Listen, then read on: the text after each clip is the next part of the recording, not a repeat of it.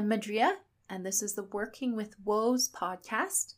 We are about to start episode 4 within the Basement Child series. And this is me sharing my story with you guys. It's been really hard to talk about it. I've done a lot of self-care every day that I've recorded because it's just necessary. And I do it before recording so that I'm in a better headspace because I feel the emotions and I visualize a lot of the things that I've talked about very, very avidly or very detailed. So I do some pre-self-care and some post-self-care. So last episode, I believe we had finished the years 7 through 14, what those years kind of look like. And I ended with being left in a parking lot by my biological mother in not the friendliest way possible. So from there, I'll be talking about perhaps the next 2 years, 2.5, till I was about 16 and a half. So, the parking lot. So I had to hop into a car with a stranger and drive 2.5 hours south to the first foster place. Now that one had some merit. They cared about people. Every penny they got from social services, they invested into the child. This was the first time that I got to pick my own clothes, brand new. They took me to Walmart. We went together as their family. And we went to Walmart and they spoiled me rotten. They prepared the room for me and made it special. They put chairs in there. They painted the dresser white and gold. They put a bunk bed so I could have friends over. And they were so good about me inviting my friends over. So my biological parents and the pastor told me that I would be entering foster care after school had ended for the summer. I think they did that so that I couldn't tell anybody. Joke's on them. I had memorized my friends' phone numbers at the end of June before school let out. So, as soon as I was in the foster place, I called them up. And I told them what happened and asked if they would like to come visit. And they did. And so there would be 5 of us. And we'd all have these sleepovers. They came over for my birthday. We did Christmas. They came over about twice a month on average. So sometimes more, sometimes less. And I never had freedom to come out of my room. So when I went there, they were like, you can come out of your room, and I would just come out and do the dishes and go back in. And they're like, you can watch TV. And they actually talked to me about it. They're like, you are not allowed to go in your room for 2 hours. You have to hang out with us. So there was a lot of promise in that place. It seemed good, but there were mental health issues in that family, in that biological family. People go off of their meds. They have mood disorders. They have factors of nutrition, weight problems, whatever it is. It all came out, and it was oftentimes quite ugly. It wasn't directed at me. In fact, very seldom it was. For some reason, this first family seemed to have a soft spot for me. But as time went on, I was getting blamed for things that I didn't do. Stealing things or lying or just stuff like that. And I would always say that I didn't do it because I didn't. And they never believed me. And there were a few things that were happening that I tried to kind of talk to my social worker about, and they approached the foster parent, and the foster parent laughed it off and said, she's just mad because she's not the center of attention, or, she can't take a joke, or, this kid didn't mean it that way. And there was some sexual abuse that went on between foster kids that were there. My body parts were grabbed. I had no privacy in the bathroom. People would just jump in the shower and stare at my chest, which was beginning to develop. And I was so uncomfortable. They wouldn't leave when I told them to. They put their hands in my pants and they would hug me like in that same kind of forward grabbing motion. And they were stronger than me because I hadn't been shut away in a room for 14 years. And they would do that and pull me in as if it was a front hug. And then slide their hands across my chest, and I'd beat their chest, or I'd fight and squirm and say like, stop it, and they would just laugh. And that was really awkward because my body was just developing And I wasn't strong. I wasn't able to defend myself. I hated it. People were accused of sexual abuse left, right, and center. There were like 3 foster kids that got pulled out, and I don't know if it's because they did the sexual abuse or like what it was, but I know that when it was my time to leave, because I think they were just pulling out all of the foster kids and placing them in different places. When it was my time to leave, that family fought for me to stay there, and I fought to stay there because we had formed some sort of friendship. I will say that when the other foster kids left, there was a lot less of that sexual abuse stuff. And so I was not sad to see them go. Well, the one I was, because we ended up being friends for years and I had connected with her after living at that place. But things got bad there. I was riled. My buttons were pressed intentionally. Nobody cared. I would try to be like, please stop. Please stop. You're making me very angry. Please stop. And nobody would listen. So then I would swear. And that generated reaction. So then I would swear again. And then just over the top. There was just no emotional support. And so, but 3 months in, my first 3 months were pretty good. That's where I could grow my hair out. I was never allowed to have long hair. It was always cut short like a boy. And I started to fill out and develop that womanly figure. So I was now 14 and starting to look it. But I was still short and I was still very slender and frail and very quiet and still hollow. Around that 3-month mark, I got a phone call. It was very random. I didn't even know how to use the phone until I went there. And it was a social worker. And she said, I am with your parents, and they want to know if you've changed. I just paused and looked down for a bit and thought.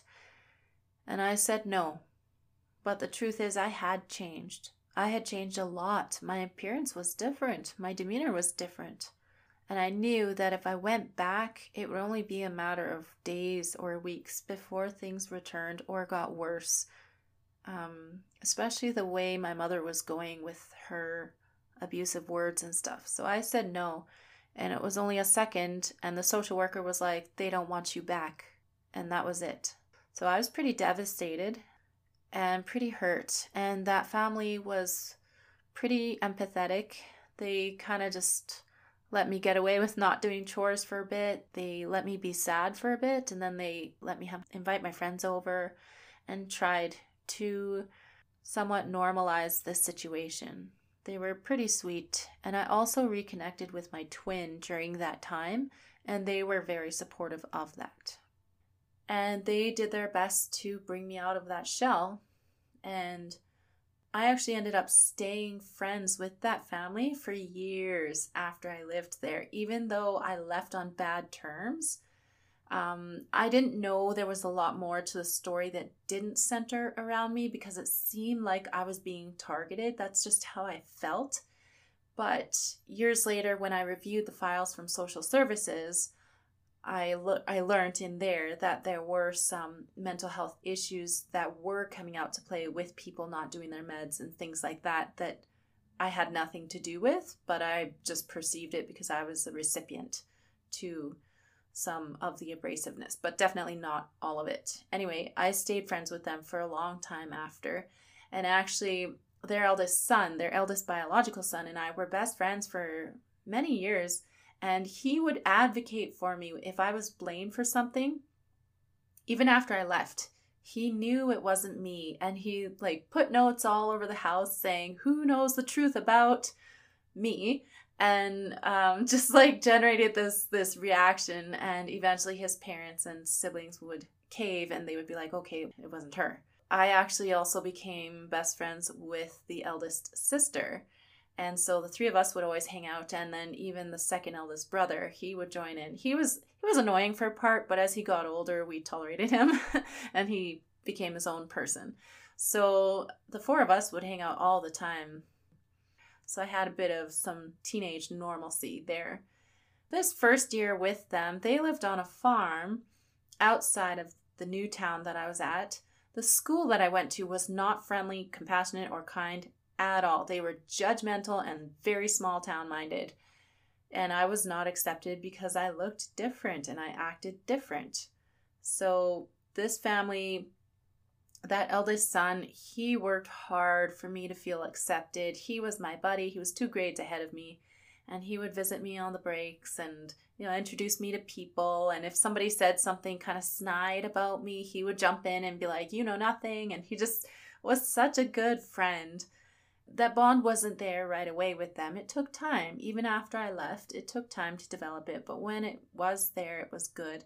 And they did seem to always have a soft spot for me and to know my innocence in the accusations that floated around with the other foster kids present. And I'm not happy to say that I was a recipient to some of the sexual abuse that was going on. And I didn't like it and I didn't know what to do. And I tried to say stuff but without being direct, and social workers just dismissed it as a game or a lie. And so I didn't know what to do, and I think that led to my attitude. I suddenly developed an attitude some months later, and that was new to me. But surprise, I got my period, and I had no idea what getting your period was like because I was a late bloomer. So once I did get it, everybody was like, oh, and it was like, congratulations. And I was like, congratulations, this feels awful. Anyways, but I did end up leaving. This is where the foster hell kicks in, is the 15th year of my life. I was not quite 15 yet. And so I moved around 9 times, about 9 times in that year. I was put in respite at this one place with an older couple. And the guy was a lecher. He had a thing for me, would tell me to go dance naked in the rain and lock me in the house and try to come in the shower when I was in there and demand that I let him in and try to scare me into exposure. And I was just like, I'm not having it, because I had lived on a farm for 1 year and I had toughened up. So those chores were really good. We did do chores at that first place, but they didn't use me for those chores. Those chores strengthened my body and my mentality. It was awesome. So I didn't give that old man what he wanted, and I was out into another place, and this place was a dysfunctional couple. There were fights going on, and I was sort of the ladies like, oh, I want to make things better, I'm gonna take in a foster kid, is what it felt like. And she tried to tell me she loved me, but by then I knew what love was not, and she did not love me. She tried to kind of forcefully adopt me, and I said, if you make this happen, because I don't want it to happen, I will make your life hell. And I meant it. I would have just been cheeky. So she got the hint. I was often shipped into her daughter's hands for, babysitting or whatever, and her boyfriend would come into my room like at night and just lay with me in bed as if we were sleeping together. Yeah, it was very strange. And she would come in while he did that and just look through my stuff and take whatever she wanted. So very interesting. I did not like her or him, and there was nobody to really talk to. I found my grandparents just by looking them up. I remembered their name, and I had met them once when I was about 12 or so. And my grandpa had looked at me and smiled and said, are you a statue? Because I didn't say anything. I wasn't allowed to say anything. And so I found them when I was 15, and they said, yeah, come on over, we'll visit. And I was quite different. I was rough. I dressed in a leather trench coat. I had like dark lipstick, black eyeliner. I grew my hair out and it was dark, and I put rings on all of my fingers. So I was very tough looking, and I did that on purpose because as I circulated around the foster hell places, I learned that if I can scare off people with my appearance, they probably won't try to have sex with me. So it did work most of the time. But they looked past that. They gave me the milk and cookies. I got to experience that. And they were just grandparents. They were so nice. It was nice to know that I could go visit them. I didn't visit very often to start with because I didn't know how to feel. I never had grandparents before, so I didn't know what to say often, or if they meant it, or if they really wanted me there, or if things would go sour. But it didn't. My grandparents really, really liked me. Anyway, school. Oh boy, did I ever skip school. I skipped a lot. I got in school suspensions like nobody's business. But there's a reason why. So bouncing around from foster hell where I was either used for chores or sex, right? People just saw you as a sex or a dollar sign. That's it. You had no value. It's very much like Dalits in the caste system of India. Dalits are the lowest and they don't matter, and you can do what you want to that person and it doesn't matter because they mean nothing. That's what I was in the foster system. However, everybody matters, and I matter too, and I've learned that. So I spent time on the streets. I spent time away from the foster hell places, and I don't care. Sometimes there wasn't even food there anyway because they would just visit other places, stay at hotels, and leave me there and not buy groceries. And I had to do all the chores for Christmas and sit at different tables. It wasn't fun. So I took to the streets and I dabbled in drugs, not a lot, just a little bit of hallucinogens and weed with my friends, and it was all right. And then I started drinking. Not a lot at that time, but I had the crowd, and then I was also dating. And then I would wander the streets at night, all night. Didn't matter if it was in the fall. I didn't have a winter jacket. I never got one. I had to wear just my tank top. Yeah, the thing about foster care is they get money from social services and they have to fill out forms, but they lie.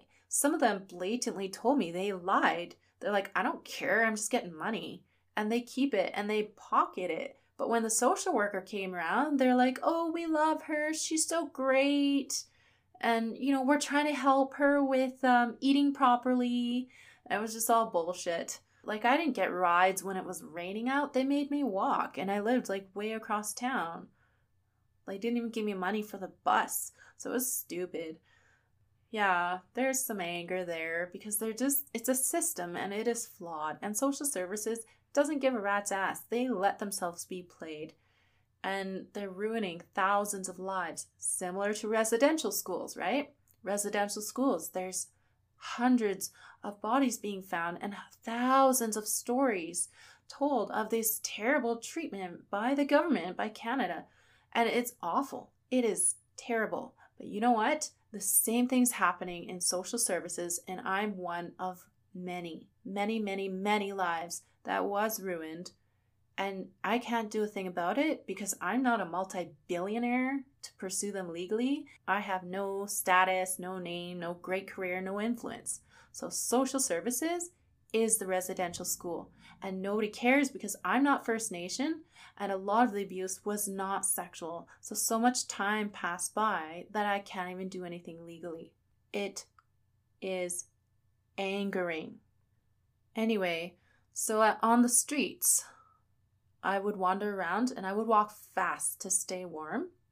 I had friends that I would pop in. I had enough friends that I could circulate and nobody really felt like I overstayed my welcome. So that was nice. But sometimes, especially around holidays, there was nowhere to go because everybody was busy. So I would skip school and I would get detention and in-school suspension.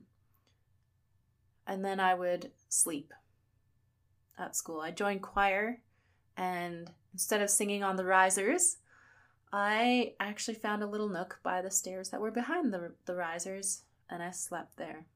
And it was pretty comfortable. Like, it was warm. Yeah, not my favorite time of life. I know what hunger is.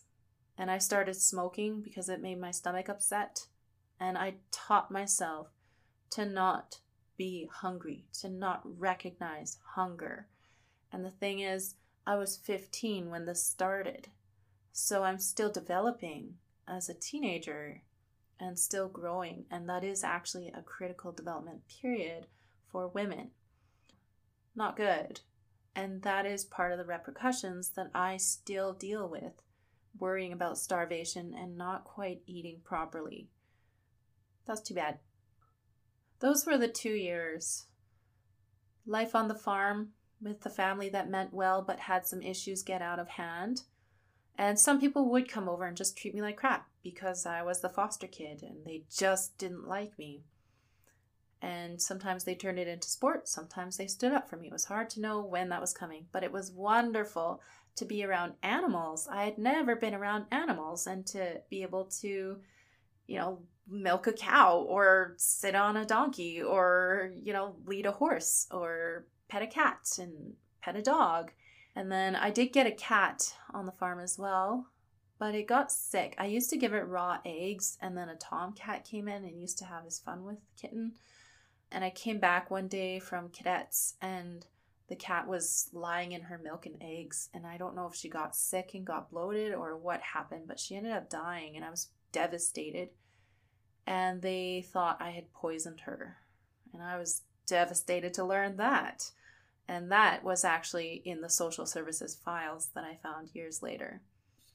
It was interesting to see in those files how I was portrayed as a game player, as a liar, vain, just all these general assumptions that go across the world of foster kids. Nobody got to know me. My social workers didn't actually care. They didn't say, "How are you doing? Are you okay?"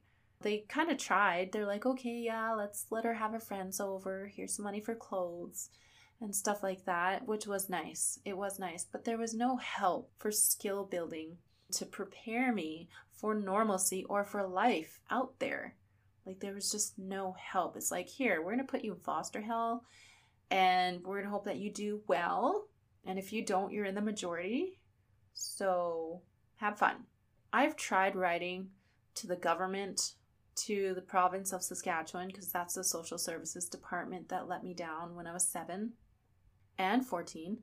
And I tried writing to the government, like to Ottawa, and just telling what happened and saying, you know what, I was let down by the government. And Ottawa responded with, "Oh, we're sorry, but you have to contact your province because it's provincial." And the province didn't even bother to reply. Is that okay? No, it is not, because they call themselves social services, family services, child care. And those are all bullshit terms, because I'm just one of many examples of their failure and their evident negligence. And the negligence is evident in those files that I read. They took the notes. They closed my file. They didn't give a rat's ass.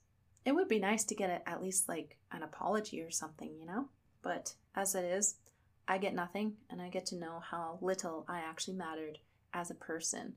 They did provide opportunity for counseling, and I did take it. But when I was in that first foster place on the farm, I confided about stealing meds because other foster kids had told me to do that. They said, if you're sad, this will help. If you're really sad, take it. Some of them tried to force that stuff on me. It was Prozac, lithium, and I forgot what the third one was. Things that you shouldn't take if you don't have a mental disorder diagnosis. And I was tested for ADD, ADHD at different periods of life. I don't have it. I think I'm just extremely creative. And a few other things. My situation drove my mood and my well-being, and my lack of support definitely was not a help. Social services was keen to be like, "Oh yeah, go see a counselor." And so I did. And that counselor, when I confided about some of the things going on in that first foster place, about stealing the meds and not even taking them because I didn't know how to take them. I didn't know what they were supposed to do. I just took them and then I put them back. And then I expressed some of my angst about, the things that were going on there that I just wasn't okay with and didn't understand.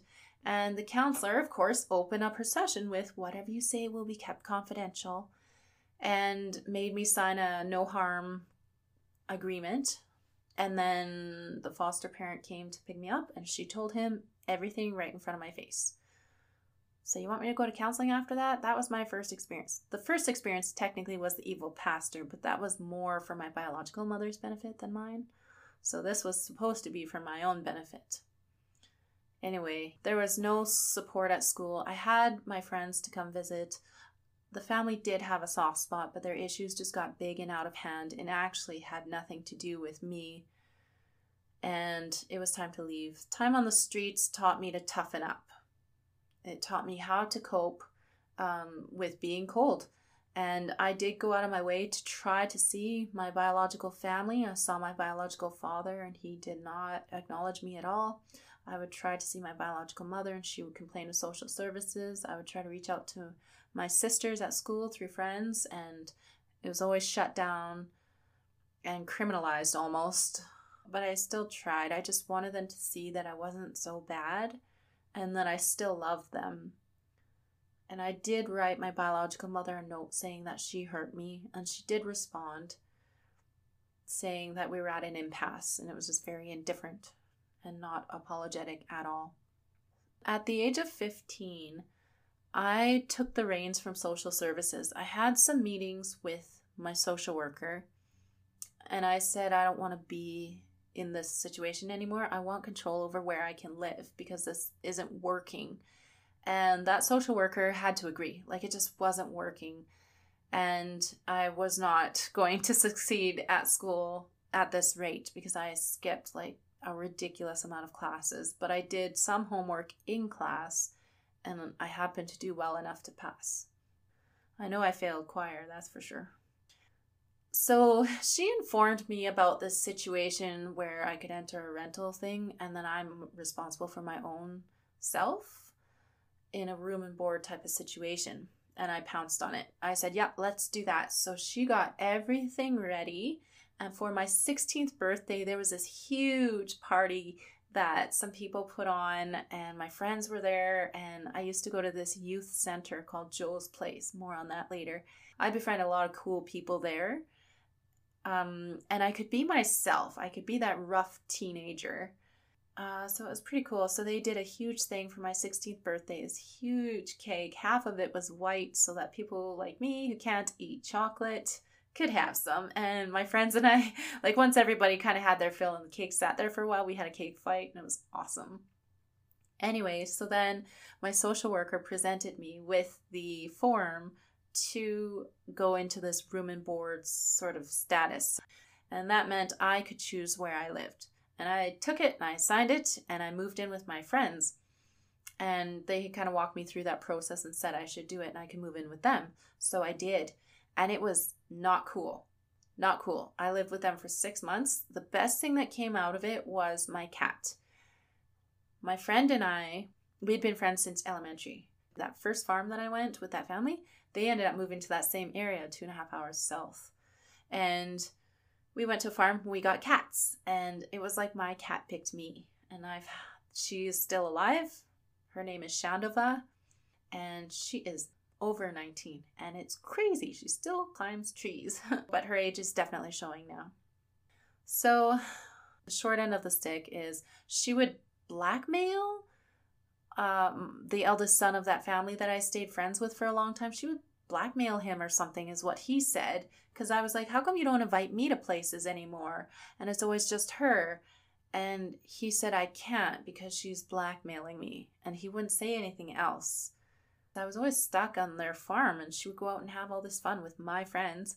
And so I got drunk and I confronted her, and weird and unapologetic and aggressive, and she said, we just used you for the money. That's it. We don't care about you. And her parents were right there, and they all agreed.